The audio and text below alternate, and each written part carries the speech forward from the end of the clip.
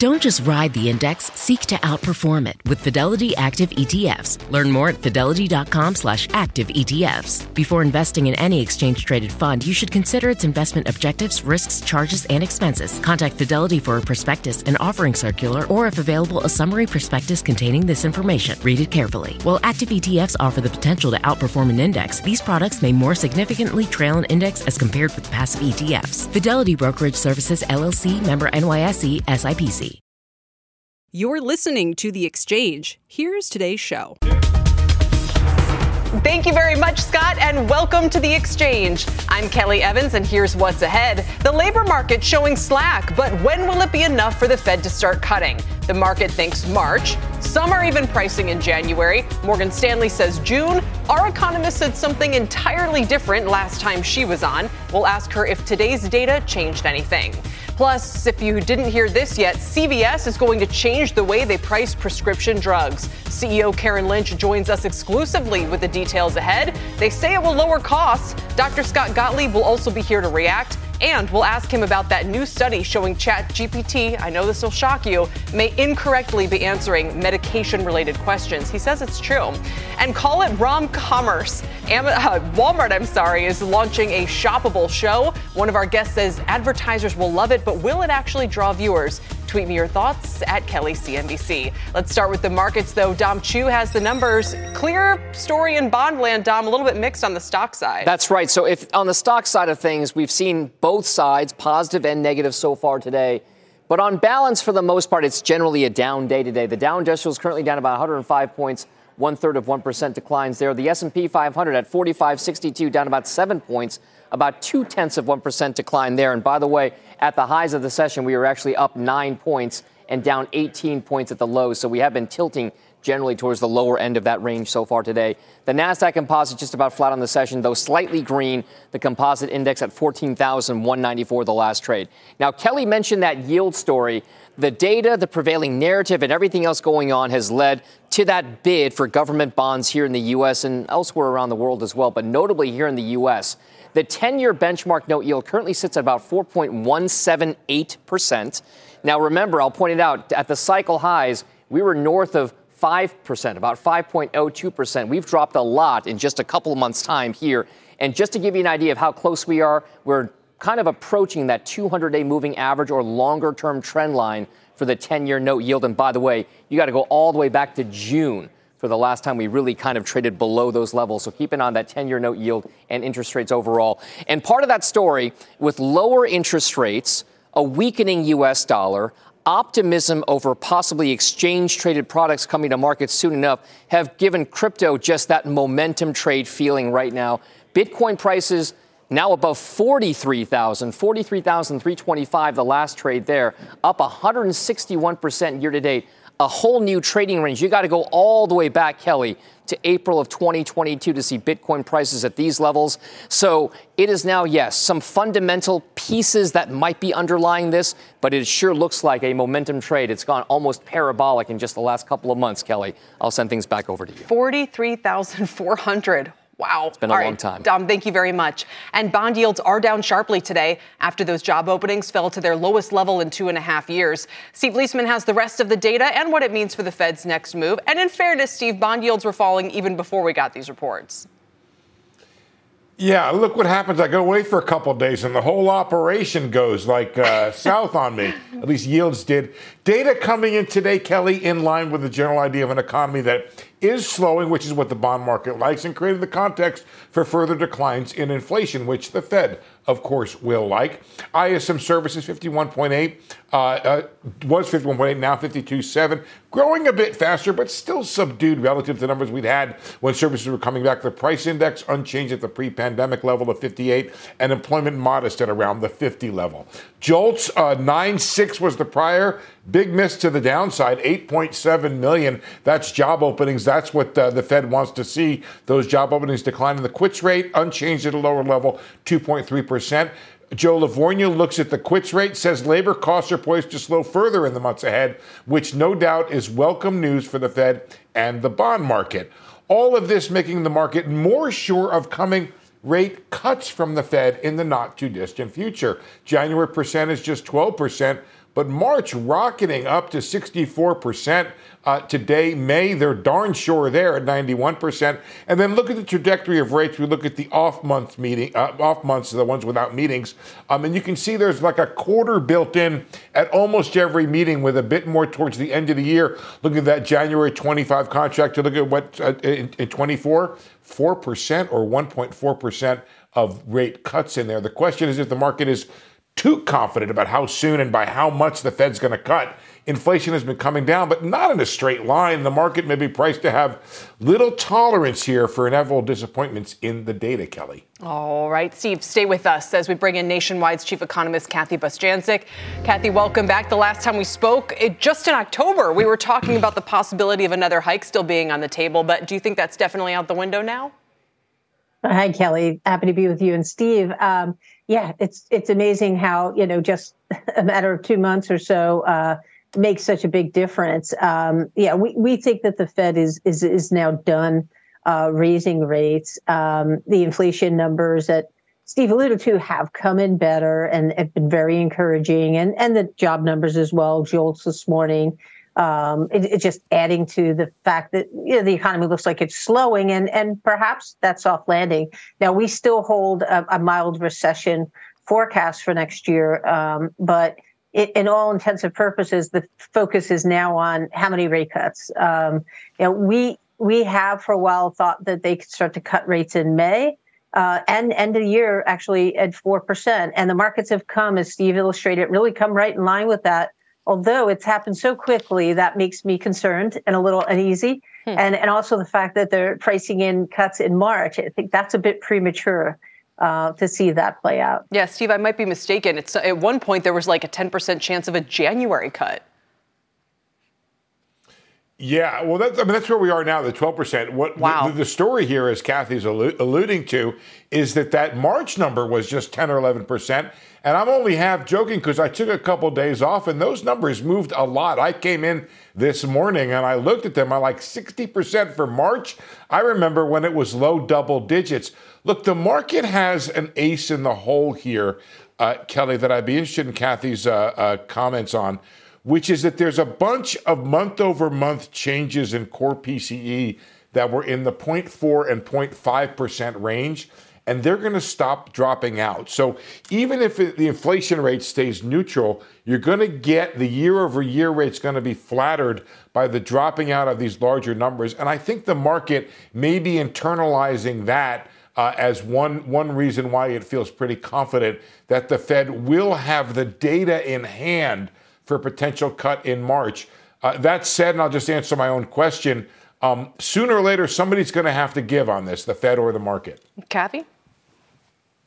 Yeah, I mean, there's no doubt the base effects it can come in and be positive, especially if those larger numbers are dropping out of the calculation. But really, it's important to look at the 3-month, let's say 3-month annualized change, those type of figures, 3 month, 6 month.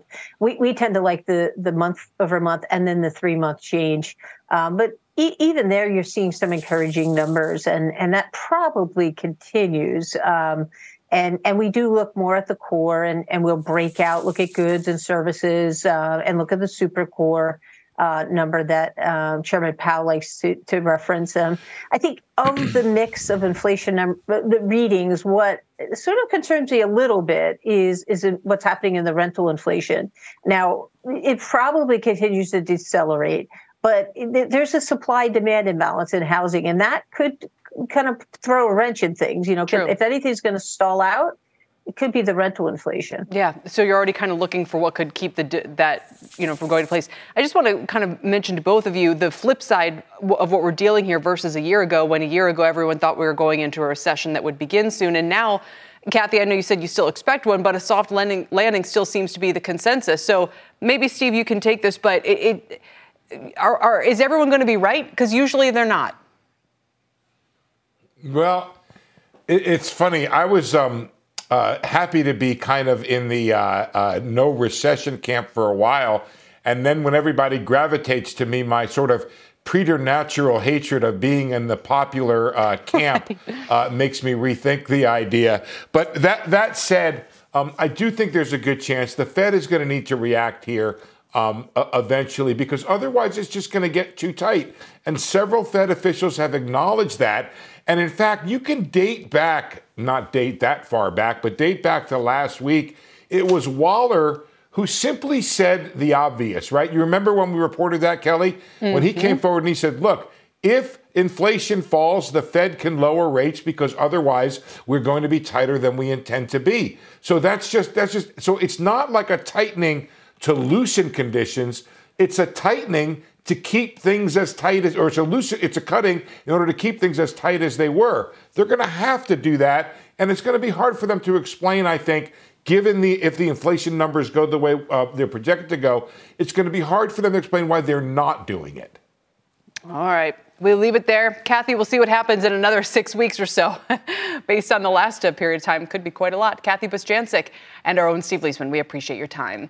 Now, the markets are hoping for a Goldilocks outcome for the economy. Although, take a look at shares of American Express off their session lows after the CEO said October billings were not as strong as Q3, but then said November was back in line. What do we make of it all? Let's ask Michael Cugino. He's president and portfolio manager of the Permanent Portfolio family of funds. We love these data points from these conferences, Michael, because it just gives us as close to a real-time read as possible on the consumer.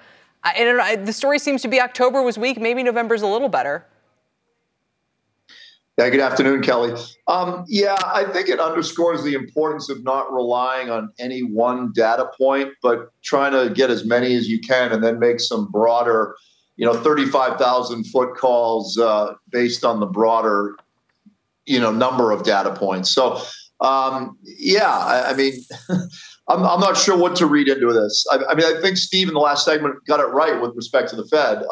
If things continue to trend the way they are, they will cut rates to sort of maintain a ballast with respect to the right cost of capital, given the economic environments. I don't think that's rocket science. Yeah. I don't think they're cutting as quickly as maybe the market perceived based on some of the other data points you put up there. So why do you think, and is this the reason why Bitcoin and gold, what's going on with these asset classes?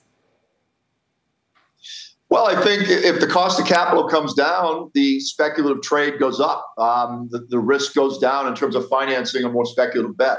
So that makes some sense. There is a little bit of an alternative asset class component of Bitcoin. I don't consider Bitcoin a proxy for gold. I don't think there's enough trading history there, but that's a whole separate argument. But I can see why it's gone up. It was also beaten down, so maybe it's a revaluation situation. So there's a number of factors there. With respect to gold, I think I can make a more concrete case, and I would probably look at several factors. Number one, we've been on a strong dollar trade now going for the last decade. And at some point that's going to reversion to the mean, et cetera. That's bullish for gold. I would say the central banks around the world continue to be buyers, possibly to finance alternative currencies to the dollar, possibly to just shore up their own monetary situation. I would say the Fed is close to being done, if not already done. And with reports like today, firms up the argument that they probably are done. I would point to the fact that gold held up really well the last couple of years in one of the more volatile rate hike environments we've ever seen. Yeah. And if you go back to 2013 and the taper tantrum and how gold fell that year, 10 years ago, based on just what occurred during that period, you would have expected gold to fall off a cliff the last year and a half, and it has not. Yeah, although I think just to mention there's... And then lastly, the geopolitical issue out there. So Jim Reed over at Deutsche Bank ran through the very long-term data this morning, and gold holds its own. I mean, it doesn't lose value. It returns about, 0.3% per year since 1800. But, he says that you can get 3% a year from owning a 10-year U.S. government bond or equivalent. You can get 7% on equities. So even since the fiat inflationary era in 1971, gold's real returns 1.1%, 10-year gives you 2.5%. Equities give you 6.5%. So I think, you can make a case for holding it. Maybe it holds its value against the dollar, but you can really do better elsewhere, it seems. Yeah, I have no visibility to those numbers. Those sound low to me, to be honest, over the longer term. But fair enough. Gold doesn't pay interest in dividends. Gold is very volatile. There are periods of time, like during the teens or during the 1990s, where it did nothing for a long period of time. And then it sort of caught up in the period from 2000 to 2013. it balanced itself out or was in a trading range for most of the teens. The last few years, it's moved quite a bit.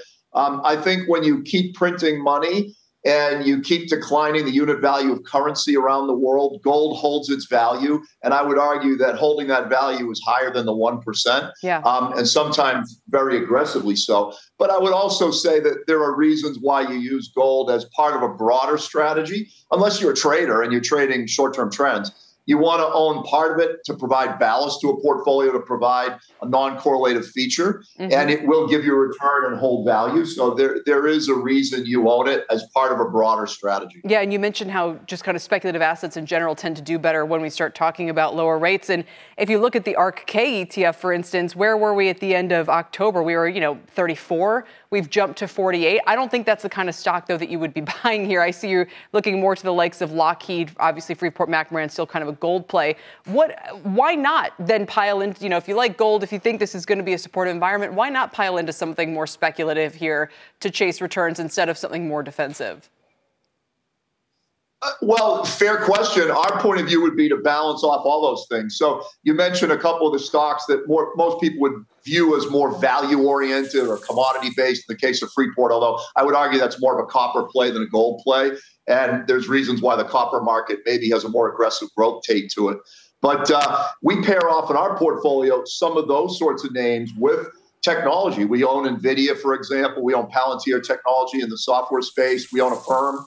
And so we pair off dividend payers, more traditionally considered value stocks, with growth stocks and with higher beta type stuff to give a broader range of return and to hedge our bets. All right. So I would argue there's a reason for both in a portfolio. And you have a little sprinkle of everything. Michael, thanks for your time today. We appreciate it.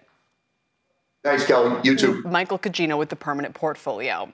Still to come, CVS holding its first investor day in 2 years, reaffirming full-year guidance and making some big news about how they'll price prescription drugs going forward. The CEO joins us exclusively next, with the shares up 4% today, but still down 23% this year. Plus, what happens when a rom-com meets e-commerce? Details on Walmart's latest foray into the advertising world. And as we head to break, here's a broad look at the markets. The Dow and the S&P are lower fractionally. The Nasdaq hanging on to a 0.1% gain. Even the Russell is struggling, while bond yields fall with the 10-year last around 4.18. We're back after this.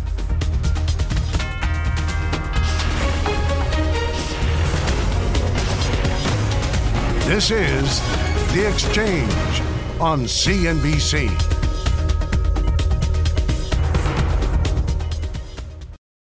At the UPS Store, we want to make this summer the summer of shipping. Summer Ship-a-Looza. So you can start crossing items off your must-ship list, like the vintage film camera your college kid needs for class, or the vase you told your mom you would send her ages ago. And with our pack and ship guarantee, your items arrive safe or we reimburse you. So stop by your local store today for everything you need to be unstoppable. Visit the upsstore.com/guarantee for full details. Available at participating locations. Most locations are independently owned. Product, services, pricing, and hours of operation may vary. See Center for details. The UPS Store. Be unstoppable. What's on the horizon for financial markets? At PGIM, it's a question that over 1,400 investment professionals relentlessly research in pursuit of your long-term goals. Specialized across asset classes, but united in collaboration, our teams provide global and local expertise. Our investments shape tomorrow, today. Pursue your tomorrow with PGIM, a leading global asset manager.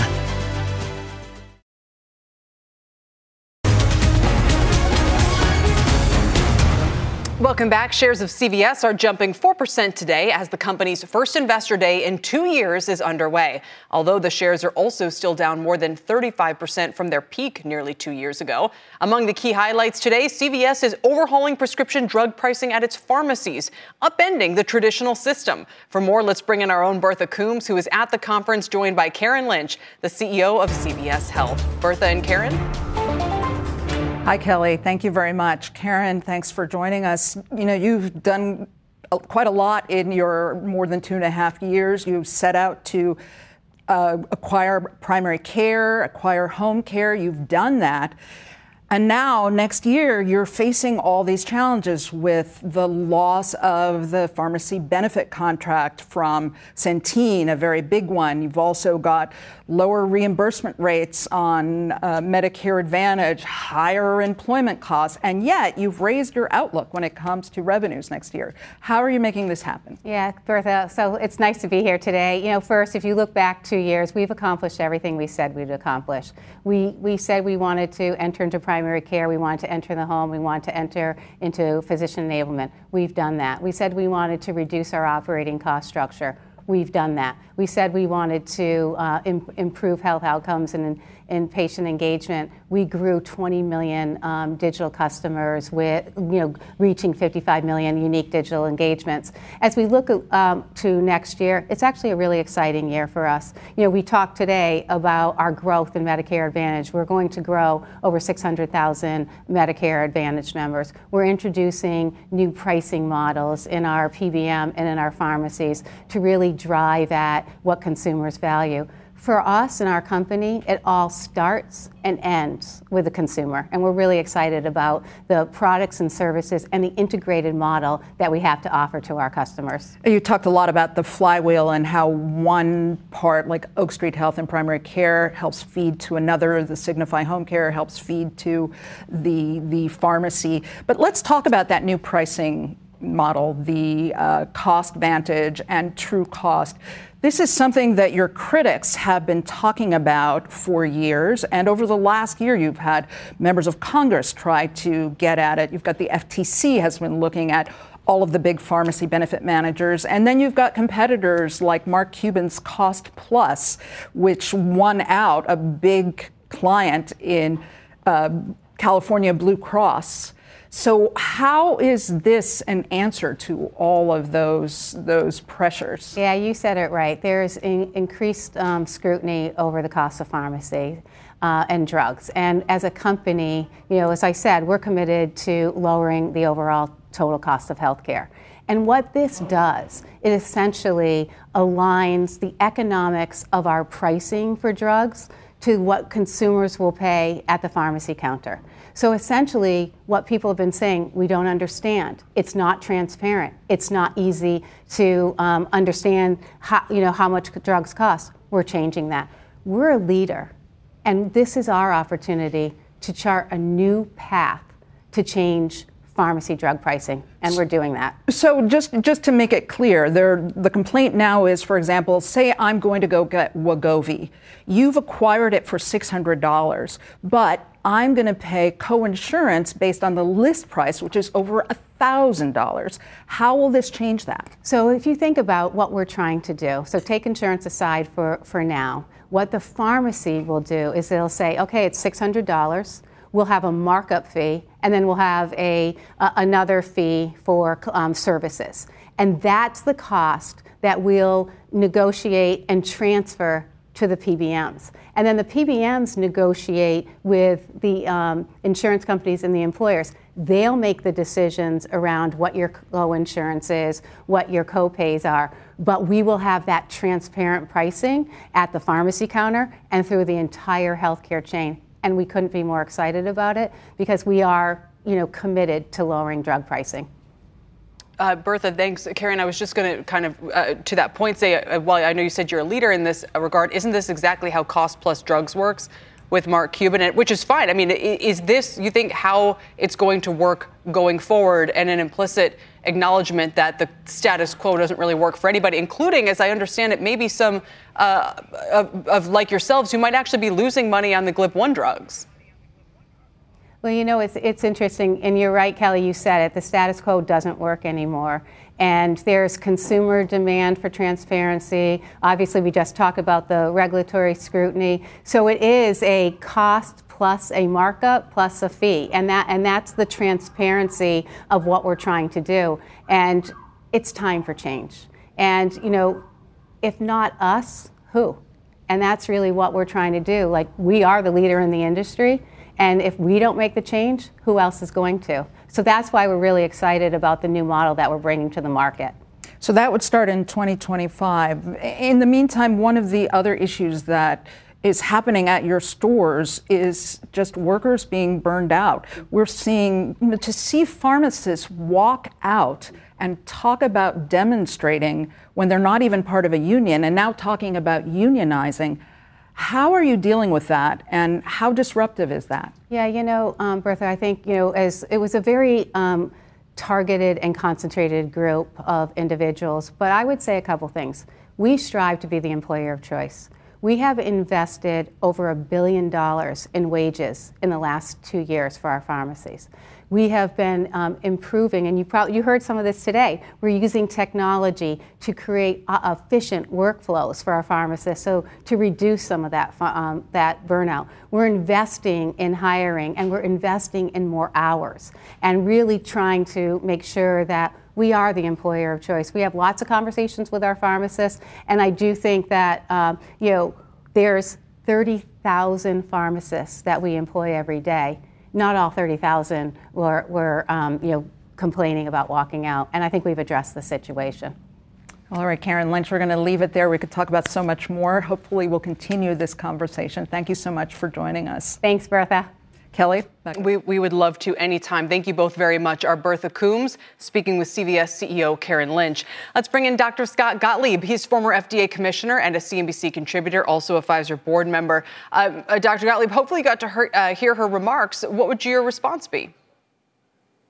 Well, look, I think it's a very productive move on the part of CVS. I think it probably reflects the fact that less of the margin is going to be driven by how they contract with drug companies through their PBM and the rebates that get paid, and more of it may be through the pharmacy channels. So by changing how they pay the pharmacies right now, it's really a move away from focus on trying to make money from the spread on drugs, rationalizing that, making it more transparent, and in charging a price that's tied to what the drugs actually cost. I think that this is going to provide some advantage to the pharmacy insofar as it is going to give consumers a more predictable experience at the pharmacy counter. They're going to know what the drugs cost rather than that being opaque, which it is often today. Right. I mean, this really feels like a very big moment. It's kind of the end of an era in some ways of this whole model of integrating the pharmacy benefit managers into the pharmacy experience. I think originally that was supposed to both lower costs and increase margins. It's probably flowed mostly to the parent companies, and yet the parent companies haven't actually done that well if you look at it as a result. So the consumer's upset. It's not like these companies have been great performers. You have new entrants like Mark Cuban who want to disrupt things. And does that feel like where this is all going? How different might the experience of buying a typical pharmacy drug be in a couple more years' time? Yeah, look, I think the writing was on the wall with respect to the complex formulas that are used to try to determine what drugs cost at the pharmacy counter and also what they cost to the consumer and the health plans. Congress is stepping in to pass legislation that's going to erode some of the ability for the PBMs to make margin off of that. So I think CVS making the move to try to rationalize the formula that they use to try to set reimbursement at the pharmacy counter, if that's going to translate into a more predictable experience for the consumer, consumers are going to have more insight into what drugs actually cost. And it's going to also help the pharmacies have more stability in their revenue.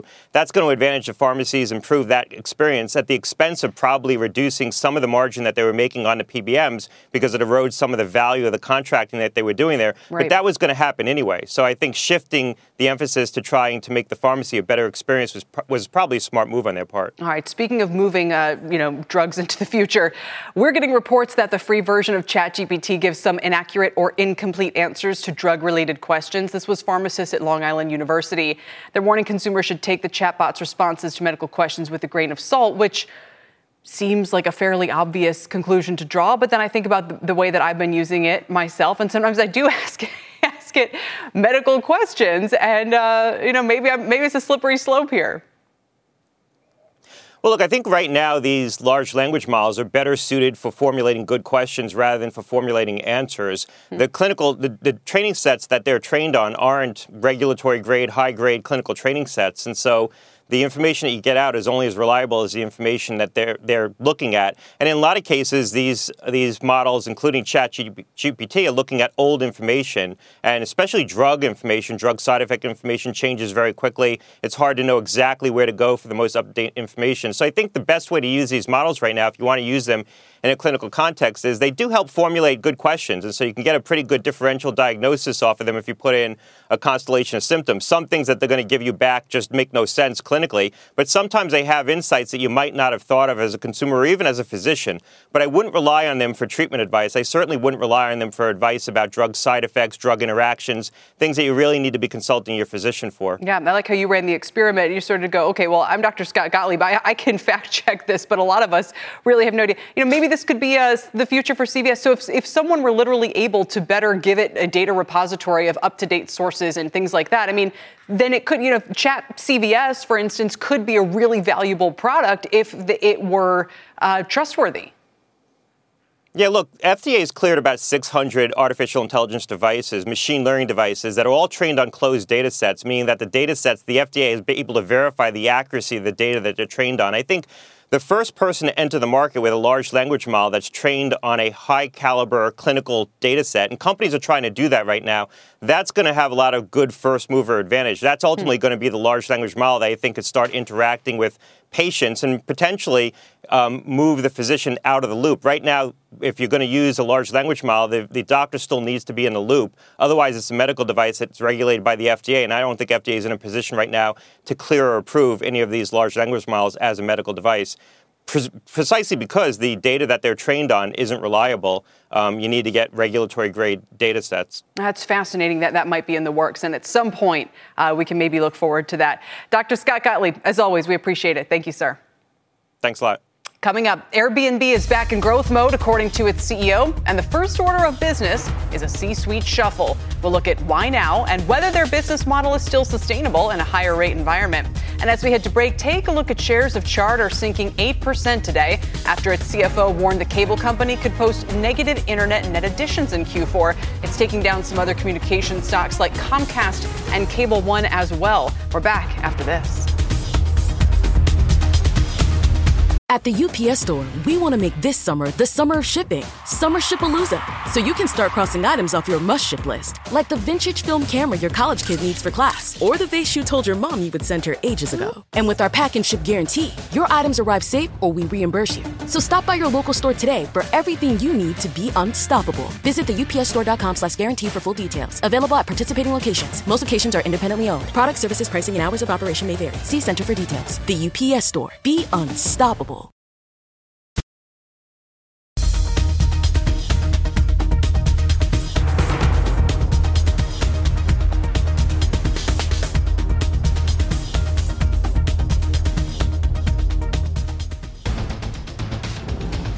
Welcome back to The Exchange, everybody. I'm Tyler Matheson with your CNBC News update for this hour. Republican leaders said today that the House will likely vote next week to formalize their impeachment inquiry into President Biden. Next week is the last week the chamber is in session before lawmakers leave for the holidays. At a press conference today, Speaker Mike Johnson called the vote a necessary constitutional step. Results from a global exam show that U.S. students' math scores are falling behind their peers in other industrialized countries. Students' scores on an international math assessment in 2022 showed a 13-point drop compared to scores in 2018. They were also among the lowest scores ever measured in math for the U.S. I got one idea: the pandemic didn't help. Congressman Patrick McHenry announced today that he's not going to run for re-election in 2024. The House Republican gained national attention when he was named Speaker pro tem for 3 weeks in October after Republicans ousted Kevin McCarthy from the role of Speaker. McHenry was first elected back in 2004. Kelly, back to you. That's a big about face. Yes, Tyler, thank you. I'll see you soon. Tyler Matheson. Coming up, Walmart down 9% since its all-time high ahead of its most recent earnings report. And while it suspended advertising on X, it's trying a new route to attract shoppers now. We've got all the details next.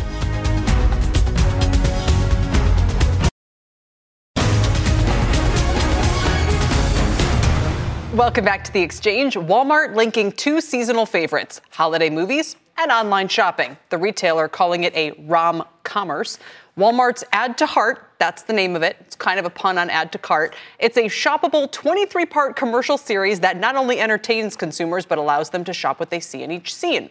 But with 23 parts, will consumers stick around long enough to peruse all 300 products? For more on this, let's bring in Mark Douglas, the CEO of Mountain, the first agency to bring direct response ads to streaming TV, and retail consultant Jan Niffen. It's great to have you both here. Jan, I'll start with you. I don't know why I get such a kick out of this. It's not like it's, the newest idea ever, but it's pretty explicit, wouldn't you say? Well, yeah, it has been around since like the 1920s when Buster Keaton first did it. But this is really great, I think. I love the idea of a 3-minute thing that you can do really quickly and order from it. Because, our attention spans have gone to nothing. And 3 minutes is about right for a rom-com anyway, in my opinion. And I don't think they have to stay around to look at all 300 items. I think if they spend any time on any of these segments, and might even get attracted to the next segment, this is still going to be a very successful effort because it's novel, it's fast, it's easy, and it's really spinning to a younger audience, which is going to be great for Walmart. And I know you say you think advertisers will love it. The question is, will people watch? Mark? And we just showed some B-roll there. Sorry if people listening can't see it, but it looks like a regular movie to me. I don't understand is it clickable, or do I watch it in TikTok, or how do I buy stuff? Well, I think they're relying on Roku and other TV manufacturers that you're going to be able to start to interact with the television itself. So, which is new. Normally, you can't interact really with the show. You can't interact with the ads. My opinion on it, though, is that for rom-coms and general content, it's actually not going to do that well. I mean, the first rule of marketing is you need a clear call to action, and just hoping people are going to kind of like go, oh, that looks interesting. Maybe I could buy it. I'm not so sure that's going to work well. But for sports and selling sports apparel, cookware, where there's really engagement in the show, I think that the idea has a lot of merit. So you, in other words, don't think it's explicit enough. It is called Add to Heart for a shopping-oriented series. So, but you think, what would that look like to be something even more explicit, like more almost like QVC? Yeah, so I mean, you can have at a sports game, the announcers can literally say, hey, buy your sports apparel right now on your television during this game. Or you could have like like a celebrity chef on Food Network saying, hey, I'm using this cookware, and if you want to buy this, just click that on your TV. The general thing you see with consumers is they need a little nudging. They don't kind of sit around just kind of like, kind of haphazardly stumbling on the buying products. There needs to be someone telling them to buy. A little nudging, Jan. It sounds like Mark's saying you got to just tell it to them 10,000, just beat them to death with it until they finally give in. That's actually the way I usually respond to advertising. I agree with that. You do have to beat them to death. And if they're not interested in something, then they don't buy it. But on these little rom-com pieces they've got, there's actually a clickable spot on there. And when it shows the shoes, it basically gives you a little ad box. So if you're interested in those shoes, you're suddenly saying, hey, they're selling these. So I think this is going to work, and I think it'll just get better. You know how that works. You make the first batch of them. You see how the customer reacts. You decide if you need something different. But I'm really excited about this. I think this can work. And I think that Walmart has got the right idea. Make them very short, put something in there that's light and airy, and show an interesting product and let you click on it to buy it. Is it too expensive? I mean, why go through the trouble of doing this whole filmed series, Jen, when you could just have TikTok influencers outline these are the 10 cool things I want from Walmart? It might be too expensive. That's what we don't know yet. My guess is if you're Walmart, you can get these made pretty cheaply. And my guess also is that they're going to get an enormous amount of exposure, and you don't have the risk that some crazy influencer also does something else stupid in the process while you're relying on them. This is all pre-planned stuff. They won't have mistakes made like you get with influencers. Quick last word, Mark. They call people couch potatoes for a reason. I'm not I'm not so sure they're ready to become super engaged consumers while they're laying back on the couch. So we'll see how it plays out. All right, gentlemen, thank you both. Mark Douglas, Jan Kniffen. By the way, don't miss Walmart CEO Doug McMillon on Squawk on the Street tomorrow morning at 11 a.m. Eastern. Another opportunity to find out more about Rom-Com-merce. Could be a whole new category or not. Coming up, the 10-year yield plunging over the past 6 weeks from 5% to barely above 4%. And while that's been a help to tech stocks, many of them are still in efficiency mode, as yesterday's layoffs at Spotify noted. We'll dig into one tech company's C-suite change as its CEO says it's also at an inflection point. That's next.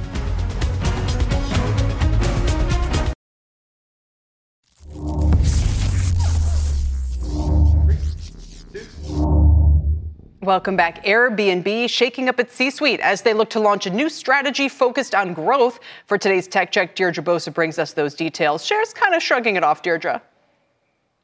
Yeah, so Kelly, Airbnb has actually been one of the most disciplined tech companies over the last few years. It really found that discipline in the pandemic, and unlike many other tech companies, it didn't go on this crazy hiring spree over 2021. So now the company has decided that it is time for growth to reaccelerate, because growth sort of peaked at 70% after the pandemic, and it's sort of stagnated around 18% year over year over the last 2 quarters. The person they're putting in charge of this is Dave Stevenson. He was the CFO, and he spent about 2 decades at Amazon. So it's kind of interesting to maybe speculate what he's going to do. Is he going to kind of employ some of the things that Amazon has done with the Prime flywheel? Because remember, Airbnb has this ecosystem, this platform that's really self-contained. Many of its users go directly to the Airbnb app or Airbnb.com to book. They don't even go through search engines like Google.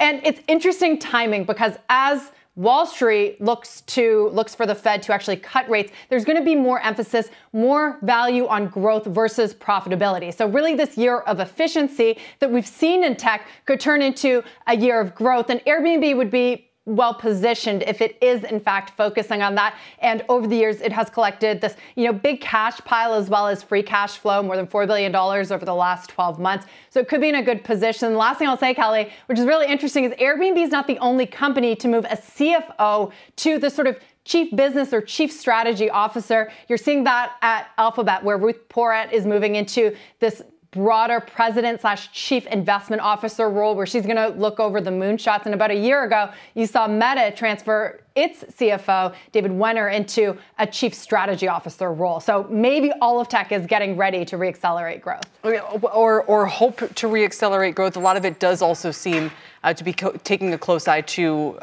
expenses and thinking efficiently and reorganizing as they face these inflection points. Deirdre, we'll see how it plans out. Yeah. As always, thanks. Our Deirdre Bosa in Tech Check. Still ahead, Toll Brothers has missed on the bottom line just once in the past 20 quarters. Near-term options in Box say it could move 8% in either direction on earnings. And Campbell shares are down 28% this year, but is it time to buy the dip? We've got the action, the story, and the trade in Earnings Exchange next.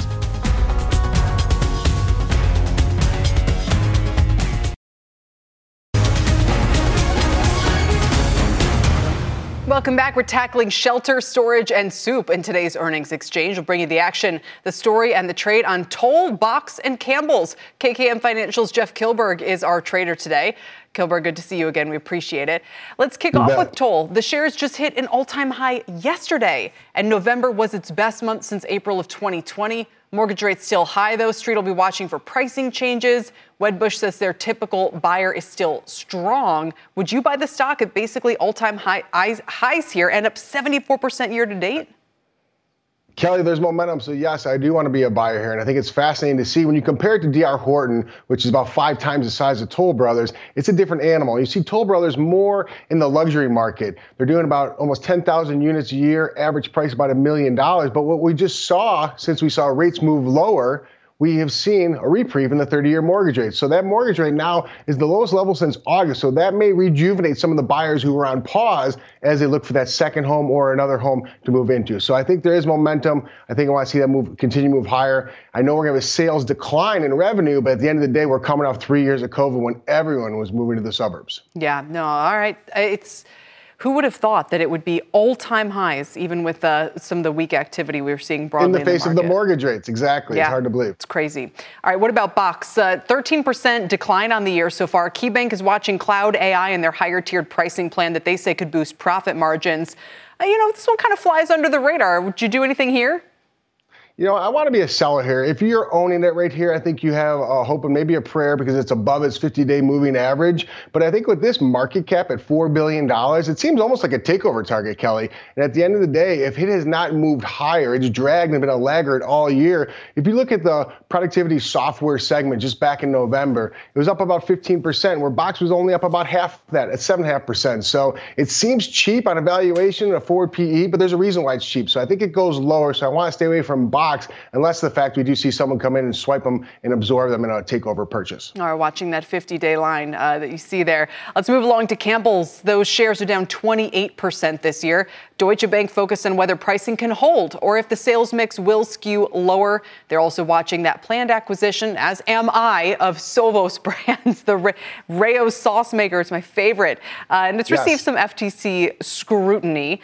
Campbell's, and by the way, just to throw this at you as well, Jeff, Nancy Lazar over at Piper Sandler points out soup is one of the few categories where we've seen no disinflation after the 20+% inflation during the pandemic.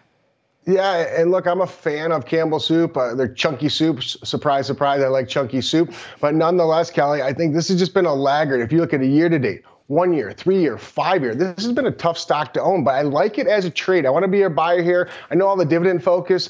People get excited about the fact that they're going to pop up to 3.6% in a dividend yield, but this has just been a trade that's been oversold. I think you talk about packaged food segment. That was up in the month of November. Everything was up in the month of November, but Campbell's soup was flat on the month of November. So I think there is an opportunity for this to move higher. It seems like it just overtook its 50-day moving average, so maybe it goes all the way up to $47 on the lack of volume and a lack of interest. So that 200-day moving average has an opportunity to trade, but there has to be a catalyst here, and I'm looking for that, maybe just a short covering or maybe just a back and fill up on the chart. All right, there we can see the gap you're talking about. It's right around $40.